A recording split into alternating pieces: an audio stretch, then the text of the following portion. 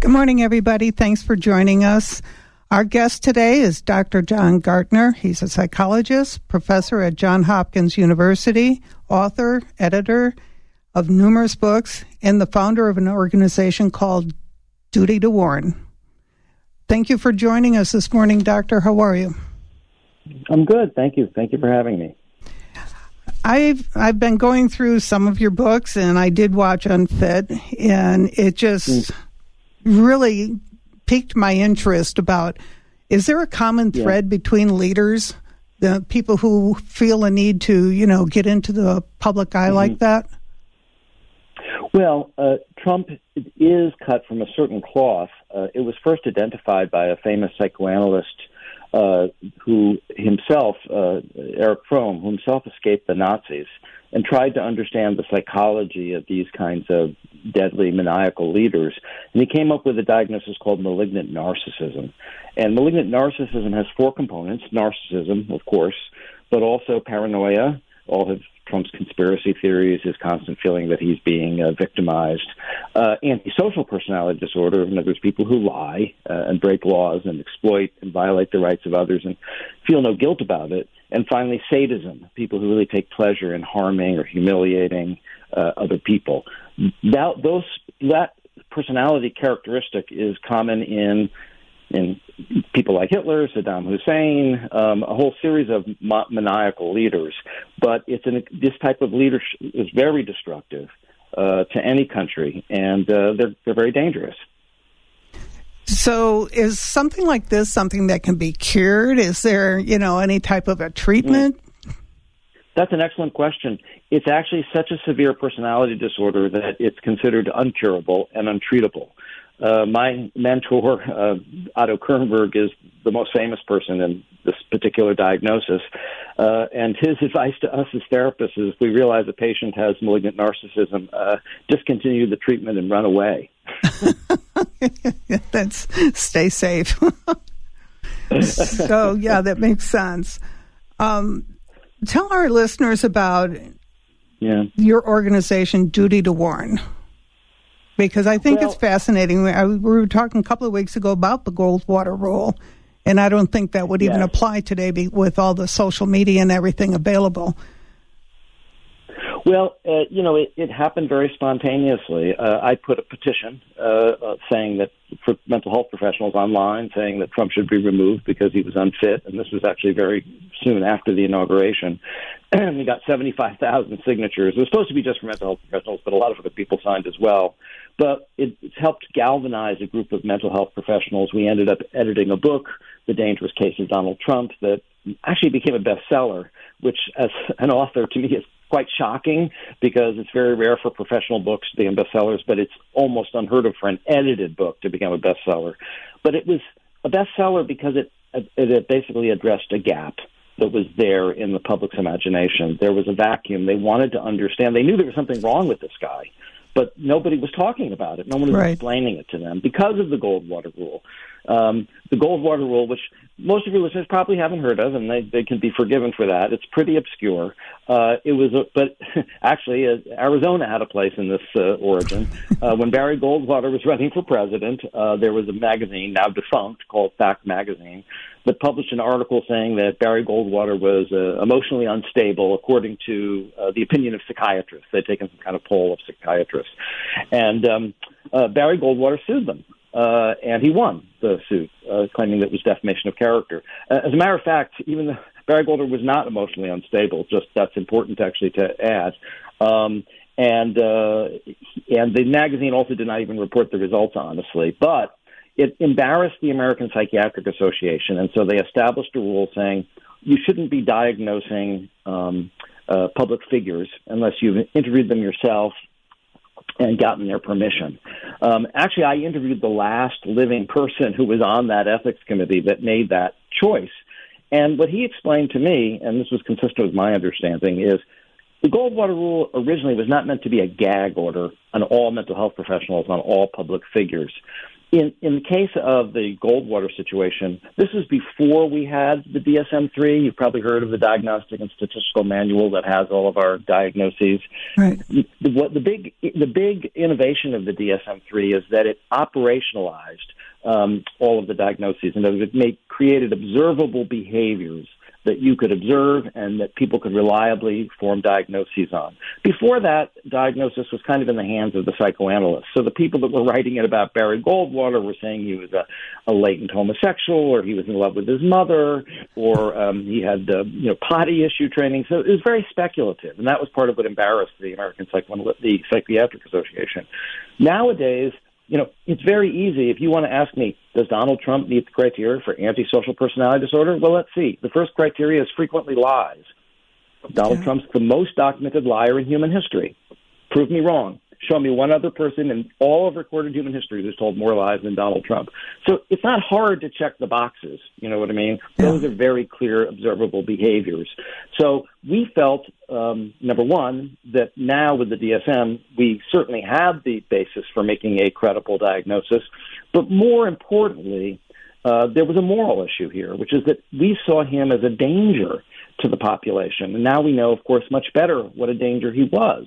And it was because of our psychological understanding that we were able to see in advance just how dangerous and destructive he could be. And there is a principle in our field called the duty to warn, hence the name of our movement, that, for example, if you think a patient of yours might harm somebody, you have a duty to call that person and warn them, based on the case of someone who didn't do that and someone who got killed. So we felt like if you have a duty to warn one person because they might be in danger, what about 300 million people? So we felt that we had an ethical duty to warn and that we could not be silent. Even if it was breaking the law, we would do it anyway because there is a higher law. Does the duty to warn apply to people outside of your industry of psychiatrists? Shouldn't people, if they see something and they feel this is, Right, like the law enforcement tells us, if you see something, say something. Right? Right. Yeah, exactly. I think at some level it's basically a human responsibility. You know what I mean? When they always say, when people talk about the Holocaust, and the Holocaust very much informed my view of this situation and what I felt ethically I was required to do, is that, that people describe the Holocaust as 1/3 of the nation being murdered by another third of the nation while another third of the nation stands by and does nothing. When there is a rising fascism, when there is a rising tyrant, to do nothing is to do something wrong. Yeah, you're part of it.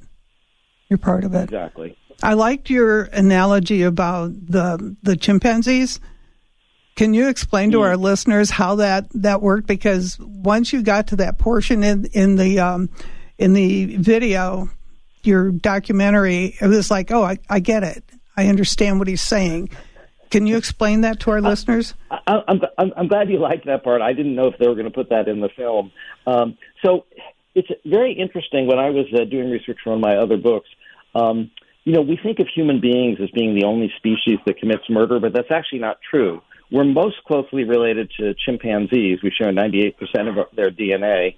And chimpanzees are normally, when we think of chimpanzees, we think of, those wonderful pictures of people being in the colony and them being so human and being so relatable, and they are. And within the group, you do know about dominance behavior, right? How the alpha males will compete with each other, but they don't actually hurt each other. So they beat their chests and they throw rocks up in the air and they pound the ground to try to beat dominant to lead the troop. But nobody actually gets hurt. They call it display behavior. But then what they discovered later is that when there's two troops, in this case the troop was so big that it split into two, now they're competing groups. Now you're observing between group behavior.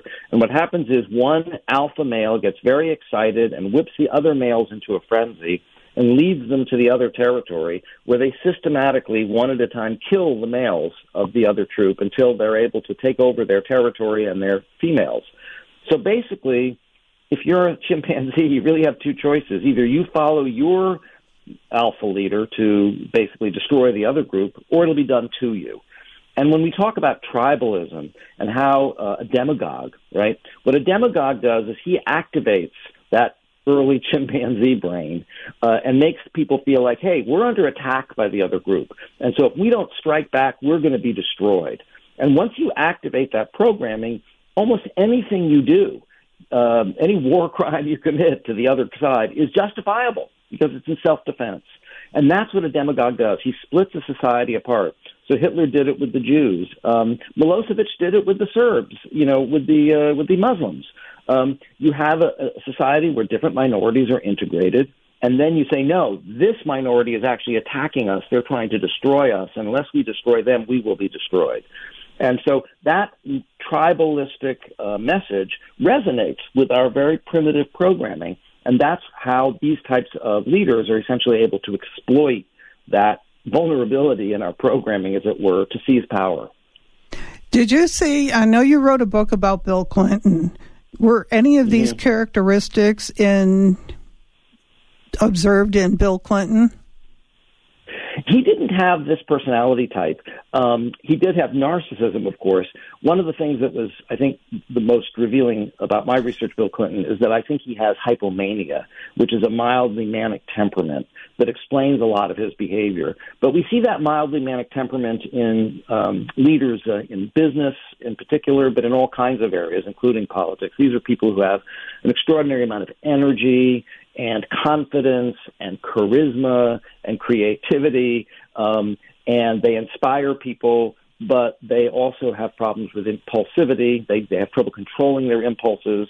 Of course, he had trouble controlling his sexual impulses famously, but he had trouble controlling other impulses too. He would lose his temper. He would overeat. He sort of had ADD. He had trouble. He would schedule 3 things for the same time and get them all confused. So, he really had a lot of strengths from his hypomania, but he also had a lot of weaknesses and vulnerabilities. Are there any presidents or politicians in the past that you can think of? I always wondered about Lyndon Johnson, LBJ. Yeah. Well, I mean, LBJ was also very narcissistic, and I believe he was also hypomanic, and he was also hypersexual, he was, obviously, we know he could be very aggressive, and he certainly knew how to use power. But I don't think we have ever in the country had any president that had, of any party, of any political stripe, of any ideological belief. This transcends ideology. This isn't about policy. We have been blessed in this country never to have had a Hitler or a Mussolini type leader before, but we have now. Okay, we've got a caller that wants to know, how can you diagnose somebody without actually seeing him, visiting him? Well, and I know Well, actually, we've all seen him. We've been observing his behavior now for years. I often say I know more about Donald Trump than I do about my own patients, because I've spent more time observing him, observing his behavior, and also reading the reports of other people who have observed his behavior. In psychiatry, we do take as valid information from informants. So if a patient's brought to the hospital, we will talk to the mother, the father, the husband, the sister, right, to learn things about their behavior. Well, we now have dozens of memoirs from people that served in the Trump administration that are essentially reinforcing what we already observed for ourselves. We now know that, though duty to warn may have called for the invocation of the 25th Amendment in 2017, in 2021 and 2022, members of his own cabinet were discussing invoking the 25th Amendment. So the people who knew him the best and observed him the most closely saw these destructive behaviors that we were also able to observe in the media. Yeah, I don't think I've ever experienced any one politician having so many books written about him. I mean, it was just pretty amazing. But they're all bad. I mean, not the books are bad. I mean, they're all the information is everything we learn just reinforces our worst fears. What about the people who, they're doing this committee in the hearings, and there are people who just flat refuse to even watch it. What's up with that type of follower? Yeah. Well, we have another film coming out called #Untruth, and it's about the phenomena that you're talking about. About a third of this country is brainwashed, and I use that literally as a technical term. Propaganda works. And propaganda pumped through social media and through organs like Fox News. Basically, a third of the country could be convinced that the moon is made of green cheese. It isn't? Tucker Carlson say it enough times? We'll talk after the show. Okay. But that's the problem, which is that propaganda is extraordinarily powerful. And this is actually, I think, the greatest threat to American democracy of anything, more than any one man or one party. That having perfected propaganda, it means that you can control a third of the population. If you can control their minds and control what reality is for them, then you can seize political power. Wow. This is pretty impressive. I always categorize, this is before presidency or anything. I remember years ago the first time I ever saw Donald Trump was on either Carson or Letterman, and he came on as a substitute because the guest didn't show up and he was down the street. And he was always willing to talk about himself. And I think it was Johnny Carson who said he's always willing to talk about himself. So he comes on and entertains. And after the show, I was just like, my God, he's such a pompous ass. But, and nothing's changed. But I always categorized him like, business-wise as a Bernie Madoff and socially as a Jeffrey Epstein. Yeah. And I kind of put him in those categories. Yeah. I think you're right. I mean, every one of his businesses has failed. But the other thing is, he's one of those people that would rather be crooked than honest. Like he'll tell a lie when the truth will do. It makes me laugh when people are saying, well, how can we, prove Donald Trump's criminal intent? Well, first of all, we have scads and scads of evidence, but I don't think he's ever had an intent that wasn't criminal. Okay. Yeah, you're probably right. How does he compare? You're talking about Hitler, and I know you said you'd never stop comparing him to Hitler. And how about Putin? I always thought he wanted Putin's approval because of the way he behaved in front of Putin. And Mussolini, how about these other leaders? How does he? I think Putin. Well, yes, and I would put Putin in that category as well, although I think with Putin it's a special case because he more than wanted Putin's approval. He had really been part of the Russian mob before he ran for president, and Putin really was part of the team that got him to run. I mean, this is a true Manchurian candidate situation. He had been trying to get Putin's approval, trying to get a Trump Tower in Moscow. And he'd been laundering money for the Russians. I mean, why do you think half of the apartments in Trump Tower had been sold to Russians at exorbitant prices? Because buying real estate's a great way to launder money. So the problem is he was already in the Russian mob when he ran for president, and every single thing that he has done has been what a Putin puppet would do. Including the way he embarrassed himself at Helsinki, which I think is part of what you're referring to, but, trying to stop sanctions, bringing them to the Oval Office, Lord knows, wanting to have a joint cybersecurity team with them when they're the ones who are hacking our cybersecurity. I mean, we could go on. But I think it's really important to see that the fact that they were able to cover this up and say, Russia hoax. I mean, we're not just talking about being above the law or committing a crime. We're talking about a president committing treason, a president working for the enemy. This is the greatest crime in the history of the United States, and they managed to cover it up. Do you think anything will happen as far as, the DOJ? Well, that's an excellent question. First of all, Fani Willis is going to indict him first because in Georgia, she has been serious about this from the very beginning. I've been very, very shaky on Merrick Garland. I think he's a little too close to the Federalist Society. But I think that the January 6th committee, frankly, has embarrassed him to the point where now he has to play catch-up because if he doesn't start investigating these people, it looks like he's actually complicit. So would he have gotten there anyway on his own? I'm actually skeptical. But now I'm hopeful that he will do the right thing. I think if they don't do something, they've created a slippery slope that, anybody coming in afterwards can really do their own thing. And that's kind of scary too. we've got if an attempted coup is allowed, then everybody's going to be doing it. Exactly. Then people know it's you can get away with it. So, do you think the 25th Amendment should have been used?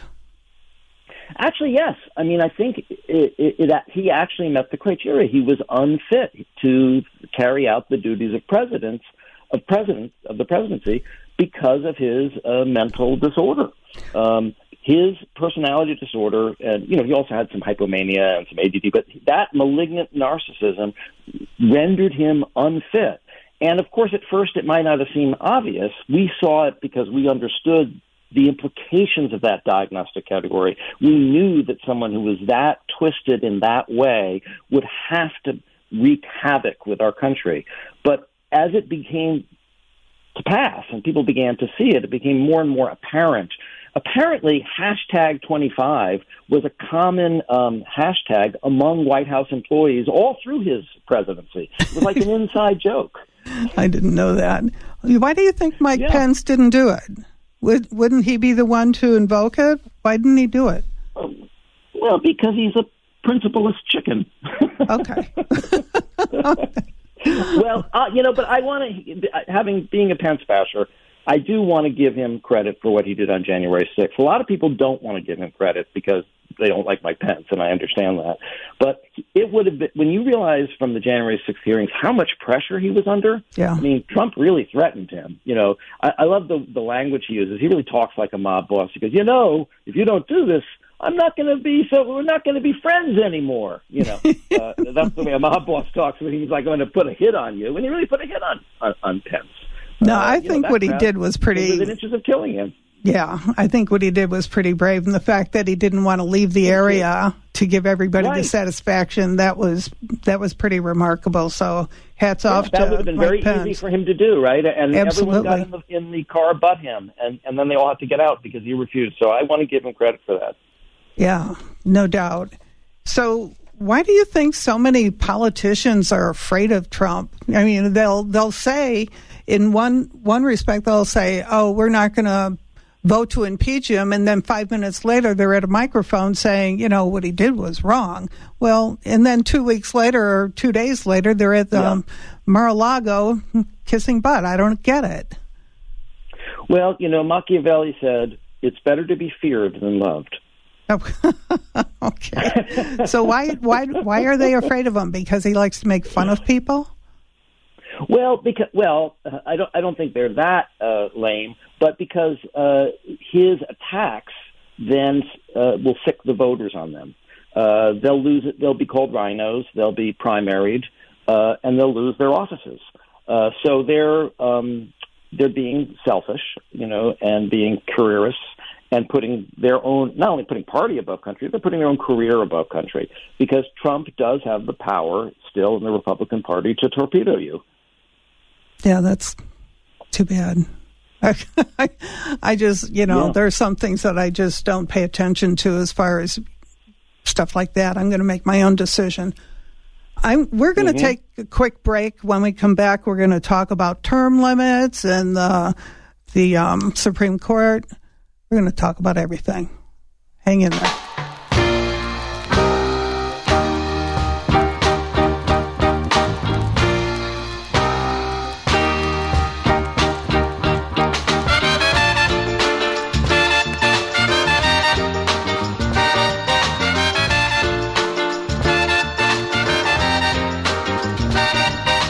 Were you in the area of the 4400 block of South 7th Avenue at 10 p.m. on July 23rd, 2021? If you have security cameras, you just might have a tip that will help solve the murder that took place there. To stay anonymous, use 88 Crime and upload your video. Si estabas o tienes cámaras de seguridad en la área de 4400 Sur de la 7th Avenida a las 10 de la tarde, 23 de julio de 2021, es posible que tengas información que resuelva el homicidio que tuvo lugar ahí.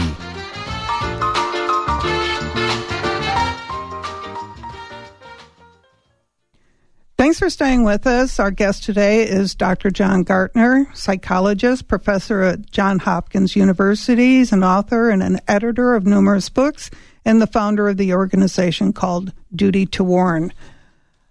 This is actually voting season. I don't know.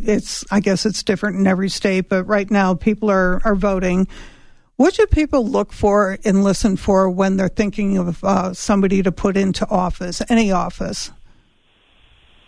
Well, I think right now it's pretty well known that democracy is really on life support.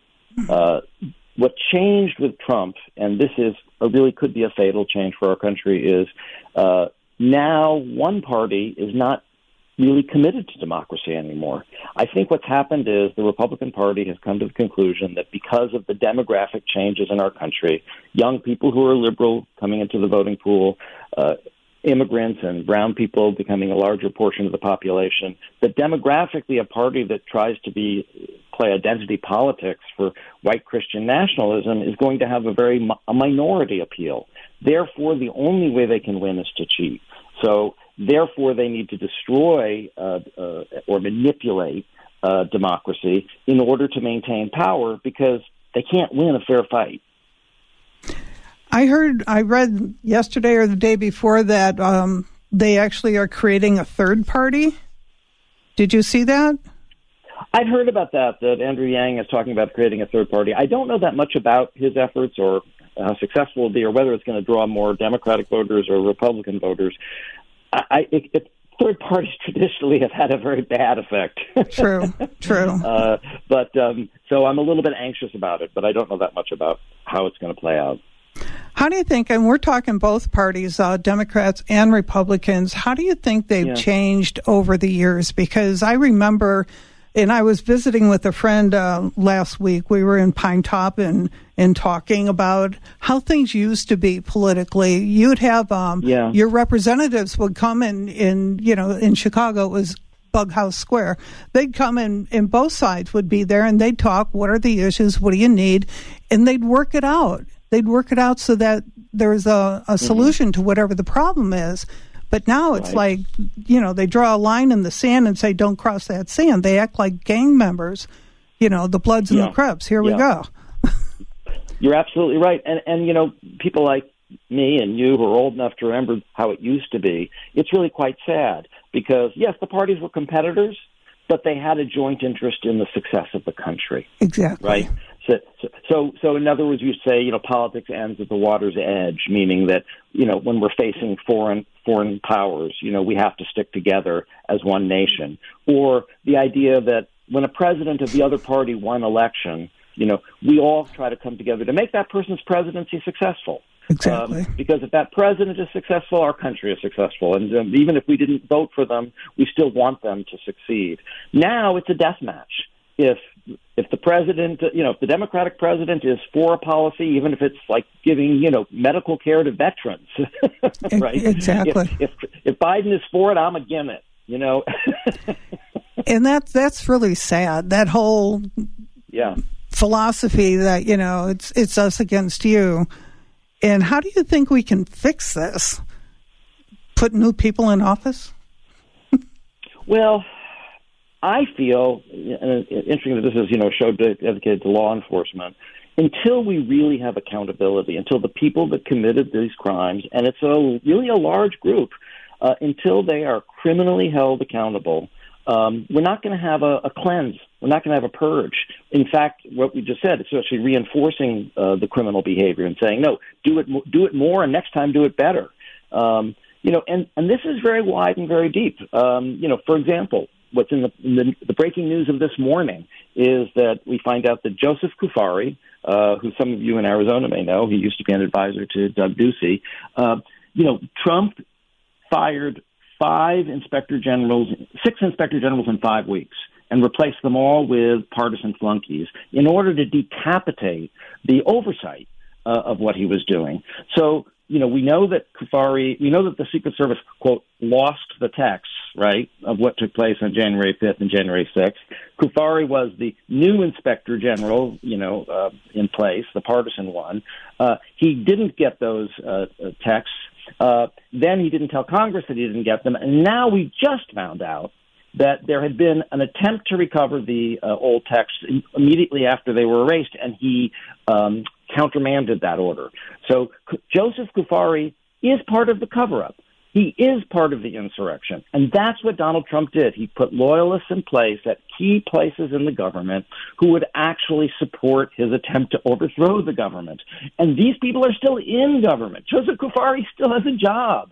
In my view, he should be fired, he should be investigated, and ultimately he should be prosecuted. Yeah, I think the number was like almost 500 people went through the White House system under Trump. And, you know, if you didn't declare your loyalty to him, not the Constitution, you're out the door. Right. And right. I just found that so remarkable. You didn't know, you know, in the morning somebody would have a job, by noon they were gone. It's crazy. Yep. Well, and the amount of turnover in his administration was unheard of. Unprecedented, but it's very precedented for autocratic regimes. You know, Stalin, or, you know, Stalin had like 20, you know, ministers of defense, and, you know, every time he'd get suspicious of one, he'd have them murdered. You know, so it's like the joke was, who wants to be the 18th minister of defense? Yeah, not me. But he killed the first 17. But in other words, what happens with these autocratic movements is people who have integrity, people who have expertise, eventually will come into some sort of conflict with the leader, right? They'll have to say no at some point, or that's crazy, or that'll be destructive, and then they're eliminated. And so, you know, I wasn't that fond of the first Secretary of State, blocking his name now, the one that was friendly with Russia, the Exxon guy, but then he was gotten rid of, and we get Pompeo. You know, so who will, you know, I think say or do anything. And so what happens is, if you're not sufficiently corrupt to be malleable by the leader, then you will be eliminated. And they keep going through people until he really gets like a concentrate, right, of the most corrupt people, and those are the ones who remain. And that's just a normal progression for an autocratic movement. So there was some normalcy here. That's awesome. It was normally abnormal, right? It was following the normal steps of abnormality, right? What about Rudy Giuliani? He used to be, you know, like the I know. What happened?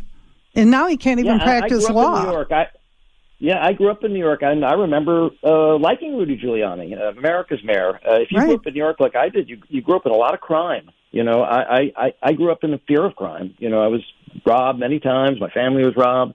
So when Giuliani came in and cleaned things up, I really appreciated it. But one of the things about Trump is he corrupts everyone and everything that he touches.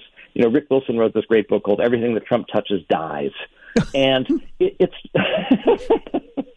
and so, you know, people are intoxicated by power, and they tell themselves stories to justify a deal with the devil. And then, you know, once you've made a deal with the devil, you know, you're all in and you're kind of stuck.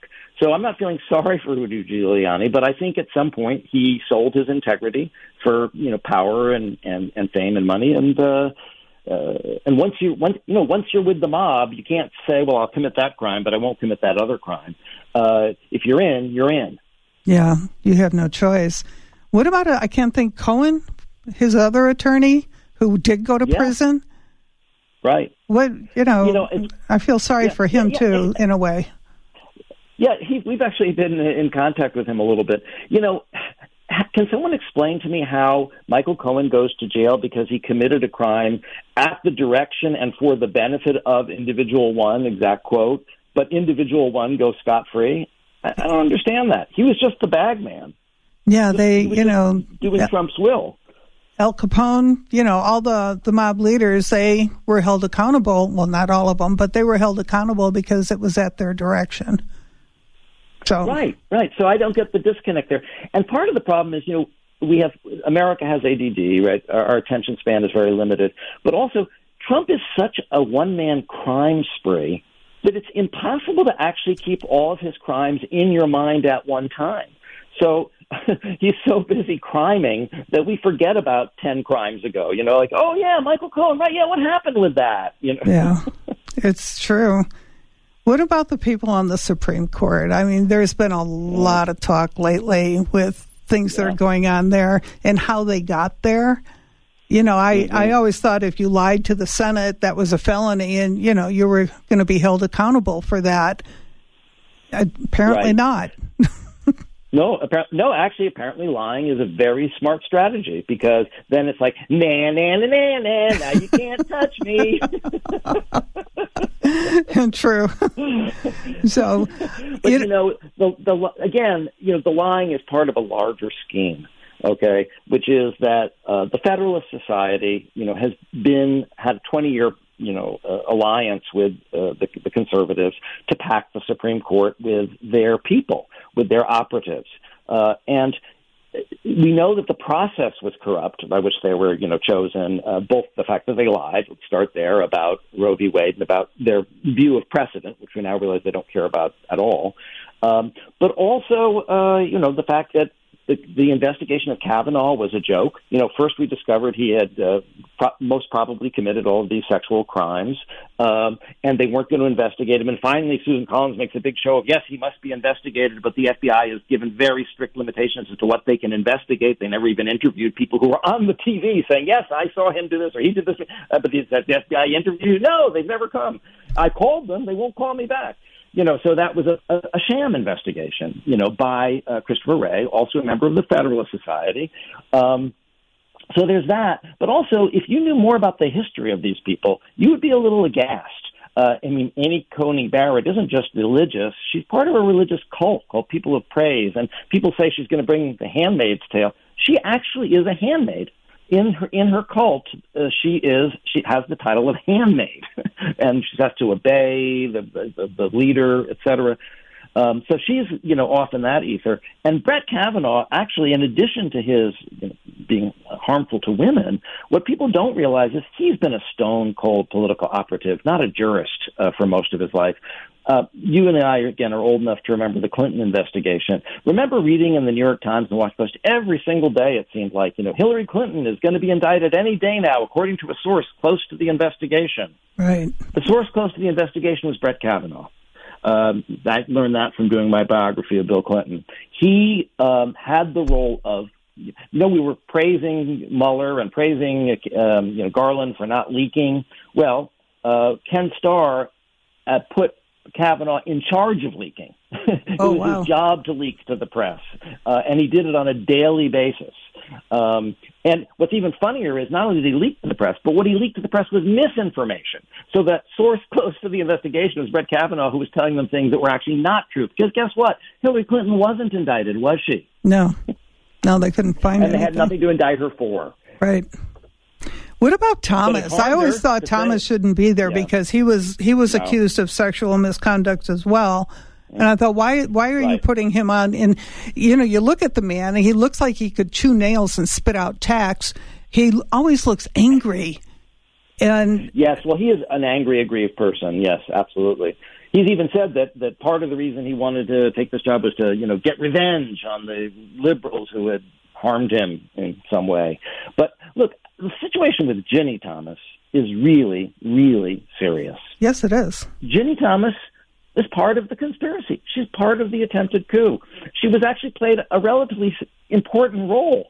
We have texts between her and John Eastman, who's the guy who came up with the, false electors plan. We have, she was in touch with Richard Clarke, who was supposed to be the sort of fake attorney general who was willing to say the election was stolen, and that's why Trump wanted to replace the acting Attorney General Rosen with Jeff Clark, and only when the entire leadership of the Justice Department, they would literally quit en masse, including all the assistant and deputy attorney generals. Did he not do that?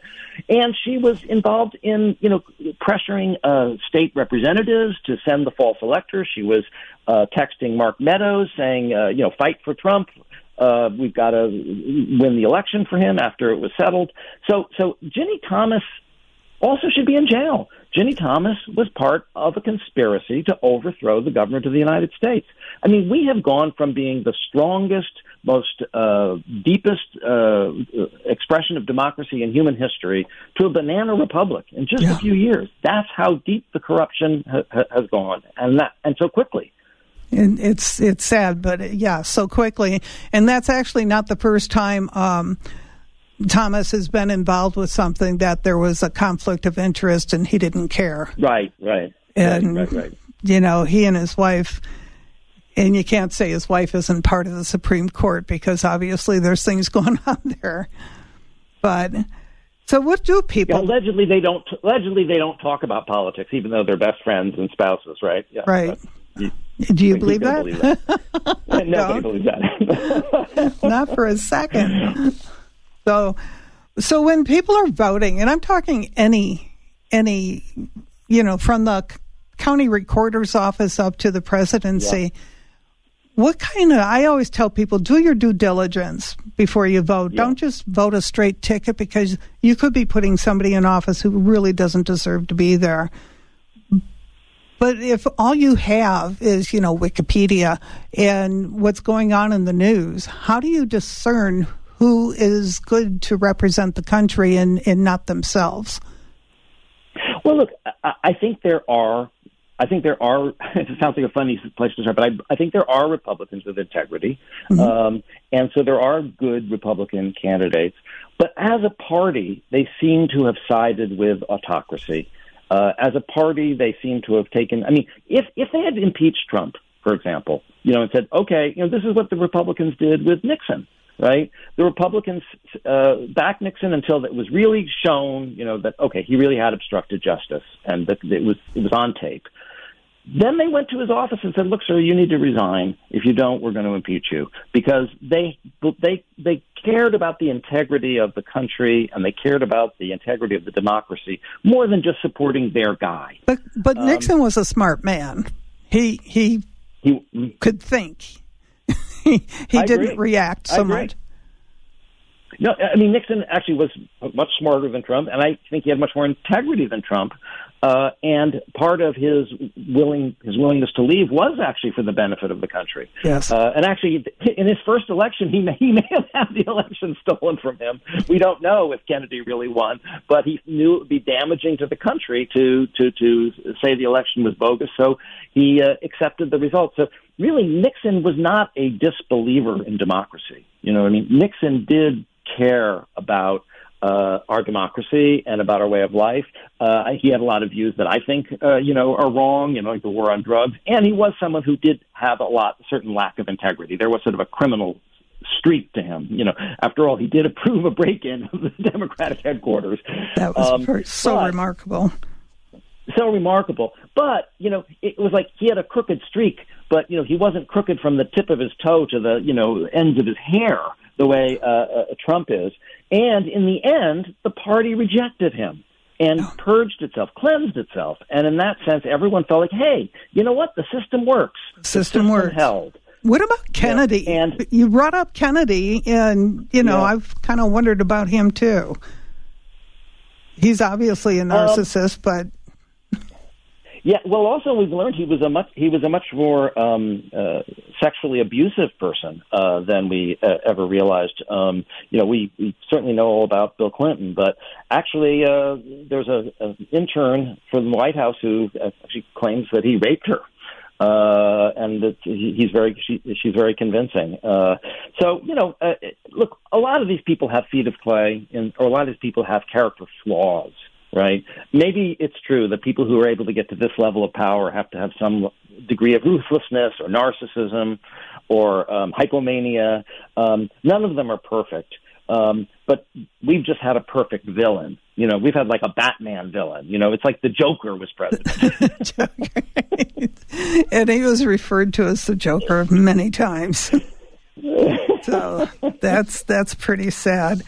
What about people, because you still have, and I remember in the hearing they had Steve Bannon come in, and he's just adamant they're not going to, keep me quiet about what he spews. I guess he's got a podcast, and he's a white supremacist, and he claims that, that's out of his mouth, not mine. So what about people like that? They're just going to keep on. Well, yeah, and that's why I think the prosecution is so important. Of course, he's been found guilty. He hasn't been sentenced yet for contempt of Congress. I think anyone who refuses to talk to Congress should be jailed. If you refuse to show up to court for a traffic ticket, they'll put you in jail for contempt of court, right? So sure. If you refuse to talk to Congress and the entire Congress votes for contempt, then there should be criminal penalties. But so far, these people keep getting away with it, keep shooting off their mouth, right? Keep, grifting and raising money off of these, phony grievances, and enjoying fame and fortune as these insurrectionists, and without paying any price. And that's got to change. And that's really one of my criticisms of Merrick Garland. Even if he eventually does do the right thing, justice delayed is democracy denied. Yes. Because every day that these people are out there hawking their wares and hawking their lies is a day that we're falling backwards. I don't think people realize that when Trump won and he was running for president, he applied for, I think it was over 200 trademarks, and he was awarded 20-something.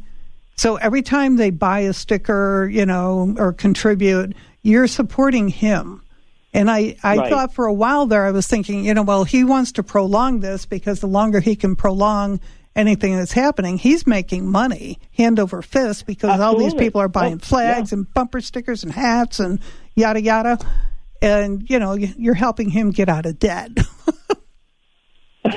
Right, it's just going straight into his pocket. There was a recent article about this that like tens of millions of dollars have gone to this fund to fight for Trump or to fight to overturn the election, and it's just going in his pocket. Yeah, exactly. It's pretty impressive how skewed the whole thing has become. It's too bad. Yeah. Do you think if they do something with him and charge him with anything that there'll be riots in the streets? Maybe. So what? Either we are a nation of laws or we're going to degenerate into an authoritarian state. Those are our choices. I prefer the first one. If that makes some people mad, so be it. Yeah, I think they have asked him not to run. The GOP has asked him not to run. And, I found it interesting that the news announcement was, if you run for office, we'll stop paying your legal fees. Like, they're paying his legal fees? Right, I was going to say, why are they paying his legal fees in the first place? Yeah, no, he's totally, it really is sad how the Republican Party has collapsed. I've been a Democrat, I've been the loyal opposition, but I've had respect for the Republican Party. I have. People get mad at me about that. But I supported George Bush for the war in Iraq. Turned out to be a mistake, but I did support him. But I also think that I believed, and I think I wasn't wrong, that these were people of integrity who cared about the nation, who had different views, who, of course, had their own self-interest at heart, as we all do. But as you say, we were able to come together for the good of the country. We were able to hammer out compromises, and the system of checks and balances worked. The system of checks and balances is completely collapsing now because instead of tempering ambition, as the constitutional founders hoped would happen, that senators would want to guard their power, so they would both be supporting the president of their own party, but also opposing him in some ways, trying to keep their own fiefdom and their own interests of their own state in mind. Instead, they've collapsed into a cult, a cult surrounding the most damaged and damaging figure that's ever existed in American politics, and they've just become his abject slaves. And it's humiliating and horrifying and shocking. Yeah, I think things have cured a little bit. Not necessarily that Joe Biden was the answer, but he was the lesser of the two evils during the last election. Yeah. I voted for a lot of Republicans. I'm an independent, and I'm going to vote for the person, not the party, and I've been doing that for decades. But I hope we get some good people to run. Who do you think should run for office?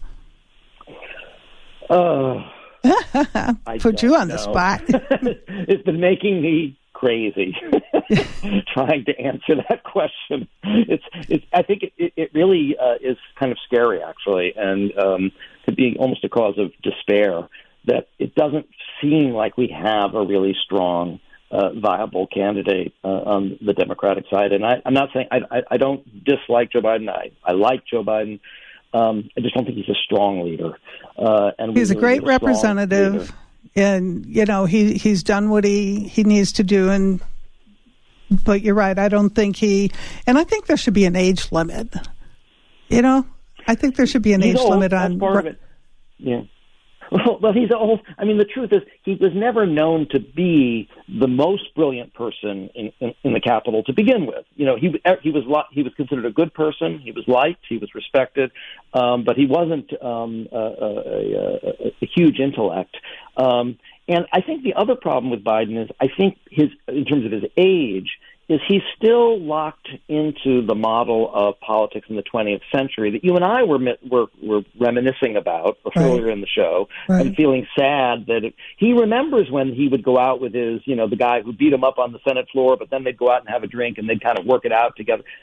That's the era he's trying to bring back, and I understand why he would want to do that, but he's not recognizing the reality that we're in now. So, for example, the fact that he hasn't fired Joseph Kafari, he hasn't fired any, or Louis DeJoy, any of these, or the guy in charge of the IRS, any of these people who have been shown to be plants who literally corrupted their office, right, to be for partisan reasons. Well, he doesn't want to fire them because he doesn't want to look partisan firing these appointees because it'll look like he's firing them for political purposes. Well, at this point, if somebody is playing for the Russians, they should be fired. Yeah. Never mind if other people are going to accuse you of partisanship. So, unfortunately, I just think he's a little tone deaf to the moment right now. Yeah, I'm hoping that we get a couple of good candidates on both sides and we can have a real debate and not, the phony debates that happened. But, who knows? Well, the Republicans are pulling out of the debates altogether, by the way. I don't know if you know that, but the RNC has said they will not participate in any presidential debate for 2024. Whoa. I didn't know that.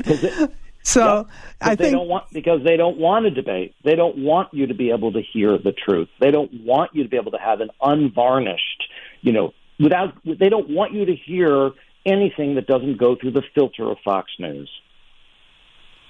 Well, that's pretty impressive.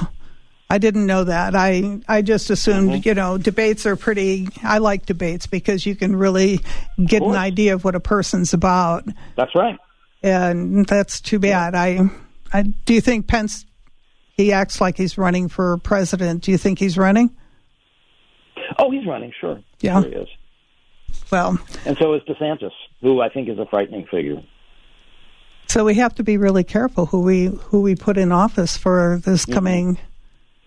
So what words of wisdom do you have for us? We only have 1 minute left. What words of wisdom do you have for our voters? What should they be watching for?